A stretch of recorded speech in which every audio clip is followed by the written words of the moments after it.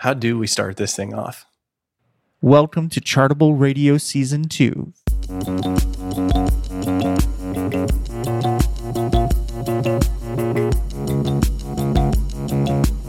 Hey everyone, welcome to Chartable Radio Season 2. We're doing a relaunch. Thank you for joining us today. My name is Aaron Dowd. I am one of the new account managers and now I guess sort of podcast host, podcast guide. I'm getting the team back together to talk all things Chartable and podcasting. So I'm joined this episode by the co-founders, Dave and Harish. Dave as CEO and Harish as CTO. Guys, thank you for joining me today and for putting up with mild technical difficulties while we get this thing back up and running and out the door. Yeah, thanks for having us, Aaron. Thanks for joining the team. We're excited to have you and excited to reboot this podcast, which, despite its very low listener numbers, has an outsized impact on the industry. I've heard it called the most important podcast in podcasting. It's absolutely true. It's certainly one of the best podcasts about podcasting that is out there. It's in the top 10 for sure. Well, I mean, we made the chart, so it's not really fair. But if folks have thoughts or feedback about that, where should they direct emails? Definitely to Dave. Harish at Chartable.com. You heard it here first. If you have questions, Dave or Harish at Chartable.com or Aaron at Chartable.com. Okay, really, jokes aside, what I'm hoping to do with this show is give you, the listener, some insights into the world here at Chartable and what we're building and what we're up to. So with that in mind, this episode specifically is going to be about what you guys have been up to since you recorded the last episode in November of 2019. What's been going on at Chartable? Quiet year, yeah? Yeah, it's really not that much has been happening either at Chartable or in the world. 2020 is well known to be one of the quietest years on record, both in podcasting and in like the geopolitical scene. Yeah. Well, there was a big event that happened in March, which was the neighbors below my apartment. They started to file permits to do a renovation. That was the biggest thing that happened in March of 2020.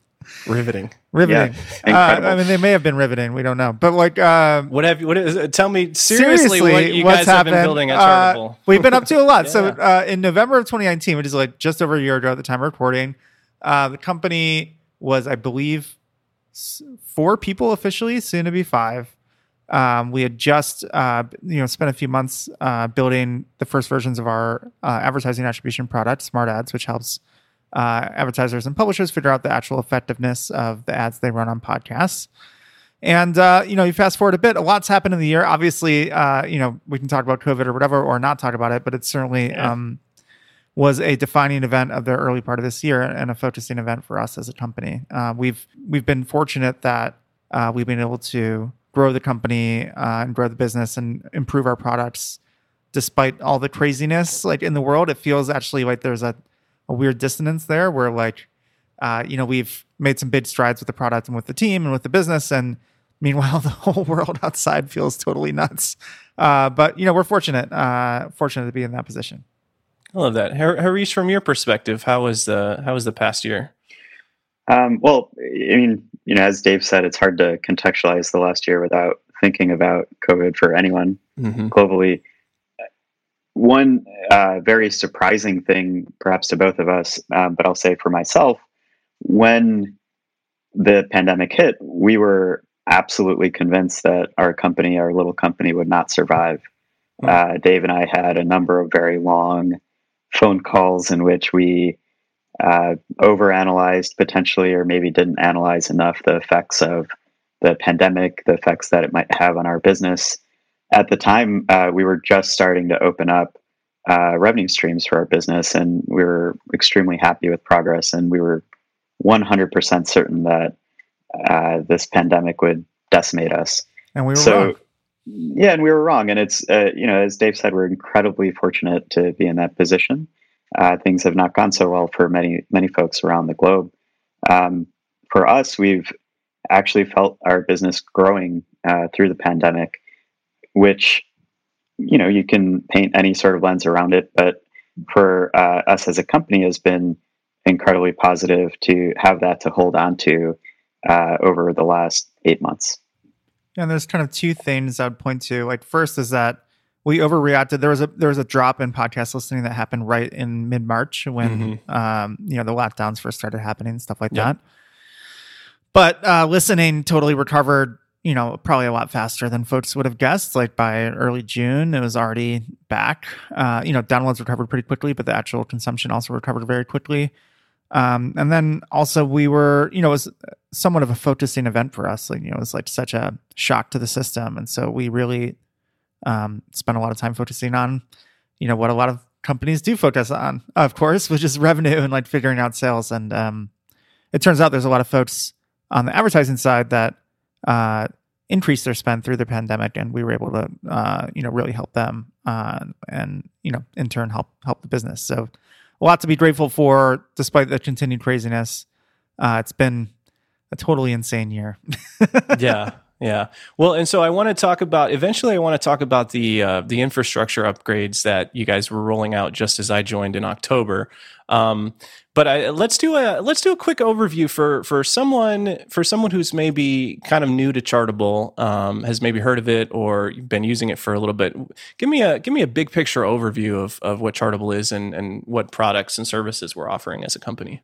Yeah, so the zoomed out view is that Chartable gives podcast publishers the tools they need to understand and grow their audiences, and we give podcast advertisers the tools they need to understand if the ads they're buying on podcasts actually work. And there's a lot of products underneath the hood, especially on the publisher side. We have a whole suite of tools for aggregating analytics and giving people tools they need to measure exactly where their downloads are coming from and where their downloads are going. And that's where, the publisher and the advertiser side meet. Is that one place downloads go is to, folks hear an ad, and that influences some decision they take in the future, whether that's buying a mattress or installing an app or something like that. And that works. And so smart ads and smart promos, were these both products that you rolled out this year? Because you mentioned earlier that you really started focusing on revenue streams, so I'm kind of wondering where the transition was there. We've been working on attribution products for much longer than that. I would say starting with our initial attribution product called Smart Links, which we launched in, I believe, March of 2019. That's when we started working on it. We didn't launch till a couple months later, but yeah. And just when I say attribution, just the notion of understanding how a marketing campaign, if you're promoting a show or if you're promoting a website, how effective has that promotion been? So we initially launched tools for publishers to understand their marketing efforts, and we've been running with attribution products ever since. So starting at March 2019, launching a bit later than that with Smart Links, but it had been in the works to work on smart promos and smart ads and launch them essentially since March of 2019. So we've been on this, at this point, multi-year track to solve this problem for the industry. Yeah, and again, zooming out, the way that I've been thinking about it is that we're measuring the listener journey throughout every touch point with a podcast, whether that's seeing an ad for a podcast on the web and then going and downloading the podcast, hearing an ad for a podcast on another podcast and downloading it, or hearing an ad for something else like a mattress on a podcast and then going and buying the mattress. And we can give an overview of how many people are hearing the ad or taking some kind of action after they've heard it. Awesome. Yeah, no, that's great. Just wanted to kind of make sure that was out there for folks who maybe aren't as familiar with the product. Yeah. Awesome. So let's talk about Chartable 2.0. So one thing that definitely changed over the last year, and you can kind of infer it from just understanding that our business has been growing, is the event volume that we're ingesting, which is just a fancy way of saying all the data that we're getting to run these attribution products. It's been growing, and it's been growing in a very intense way.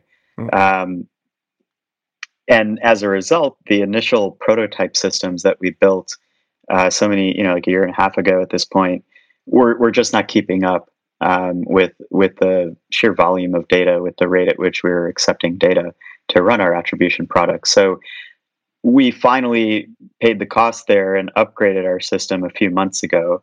The upgrade was both to address the current problem of this large volume of data, how do we accept it, analyze it, and return results to our clients in a timely fashion? It was both to keep up with that current problem, but also to give us the architecture we need to scale up with even more volume. We could 10x the number of events we're getting, and we'd still be fine, and provide additional new products on top of what we already offer. And that's probably the key to what we're excited about with Chartable 2.0, is that additional flexibility we're gaining to offer additional products that we're really excited to get in the hands of advertisers and publishers. Dave, you look like you had a thought there for a minute. Well, I mean, just for context, right? Like when we started the company, which was 2.5 years ago at this point, we were new to podcasting, having just started a podcast ourselves, and every time we built something, we thought, okay, is anyone actually going to want this, right? Which is a classic startup problem. Like you have to make something people want, and it's often not clear before it gets made whether somebody wants it or not. And we've gone from when we first launched our RSS prefix, which helps us measure downloads and is like one of the key pieces of smart links and smart promos. We were doing hundreds of downloads a day, maybe thousands for that first month. And now, on any random day, we would be doing 30 or 40 million downloads through that same system, right? Which is crazy. It's like well over 1 billion downloads a month at this point. And that is a scale that was like, if you had told me like 2 years later that we'd be doing that with our analytics integration, it would have blown my mind. It's definitely like way more adoption than we would have expected, I think. And so that's awesome. And we have the great problem of scaling to meet that need, that demand. But as Harish said, it's not just about meeting the existing demand. It's about building something for the future and building ourselves the kind of tools we need to keep moving things forward. Yeah. I think this is a good place to transition into what's next for Chartable then. Like, what do we see happening over the next coming months? And if you can go further than that, I'd love to kind of hear your vision for 2021. We all get to go back outside again is the thing I'm most excited about. But yeah, I think that's going to be good. I hear outside is cool. I haven't really been there in a while, but yeah, it's been a long time. We're actually going to transition to becoming an outdoor events company. That's going to be the big innovation. I would love that. It's what I would say is, the tool set that we're building, our goal has always been to allow publishers to fully take advantage of their data. And we do strongly believe that this is, your data as a creator, as a publisher, to help you grow your shows, to help you understand your audience, to help you attract advertisers. And everything that we're going to be doing from here on out, just like we have been doing before, is to continue down that path. Some of the things that we're excited about and that we should be able to accomplish now for sure with the new upgrade is provide further layers of analysis on your own data. So just as an example, from a marketing campaign, you might know through our smart promos or smart links campaign who converted, who kept coming back. That's a pretty frequently asked question in other forms of media. That's a question that we will be able to answer using this new infrastructure. With our data provider integrations, we should be able to provide you greater insight into not just how many listeners there are on your show, but a little bit more detail on who those listeners are, just enough so that you can understand these are the types of folks who I should be marketing my show to. These are the types of folks who I'm not capturing yet. And we want to be able to roll those sorts of insights out across the entire platform. And similarly, on the advertiser side, there's a zillion problems that have not been solved. And of course, we're not going to be able to solve them all. The thing that I think we've done a great job, especially this year, of solidifying and improving is giving advertisers that deep insight into, the power of their podcast campaigns. Like how, we all know that podcast ads really work and that they move the needle, but we're able to really demonstrate that both with our smart ads tool and the new feature we rolled out this year called incremental lift, which really isolates the effect of a particular campaign. But there's a bunch of stuff leading up to running a campaign, which can still be painful, like figuring out like which shows should I advertise on, and are there other shows like the shows that I'm advertising on that would be that I should be talking to, and setting up a media buy, executing it every step of the way. There's friction, and again, we're not going to be able to solve all of those, but we're excited about attacking a few of them. Awesome. One of the other things I'd like to point out is just that we've been really lucky to grow the team with some like wonderful folks like you, Aaron. So, Aaron is one of our most recent hires, along with a bunch of great folks. Megan, who joined us from NPR, Bradley, a new engineer, and Ven, another senior backend engineer in California. We're growing up slowly and steadily as a company, and it's just been like a huge. It's something I'm really grateful for to have this team to work with. Thinking of like end of year stuff, that's one of the things I'm super excited about, and seeing what we can achieve next year. Yeah, I think you've. I personally, from my perspective, I think you've built a pretty strong team. So I'm. That's one of the reasons I was excited and really pushed to get these recordings back going, because I think it's. I think a lot of the times the folks behind the companies and the products don't get a chance to kind of. Express themselves and talk about things and have conversations, and a podcast is a great way to do that. I'm excited. I'm excited for 2021 personally, and to see what you guys are able to build, what we're able to build as a team. Yeah, man. And let's go with let's say any podcast recommendations. I know you did this in the last episode. So are there any shows that you have been just really enjoying lately? There's two that come to mind for me. One is I'm still just about to finish his Floodlines from the Atlantic. It was released earlier in the year. I don't know if y'all had a chance to listen. It's about Katrina and the government response, and it's just like, it's not like easy listening or anything, but it's I found myself completely immersed in it in a way that I haven't been that deeply caught by a podcast in a while. And then the other is the most recent was Season of Lost Notes, which like examines records from 1980 in detail. Also, like not ultimately, you think talking about a Stevie Wonder record would be something that wouldn't necessarily bring you to tears, but man, it was really intense examination of like the political and societal stuff happening around the time of his record that he released in 1980, and his push to make Martin Luther King Day a nationally recognized holiday. So there's a lot to cover in 25 minutes of that show, but man, it was one of the best things I heard all year. All right, I'm pulling up my phone so I can subscribe to both of those. All right, great recommendations. I'm definitely gonna check those out. Harish, how about yourself? So for me, +1 to Floodlines, I actually just started listening to it maybe a week ago, 2 weeks ago, based on an idle Slack comment that Dave made. So ultimately, the recommendation still comes from Dave. This is how you solve podcast discovery. You just leave random comments in Slack channels. One gigantic Slack channel for every podcast listener. That'll solve it for sure. This is a really good idea. We should pivot the company.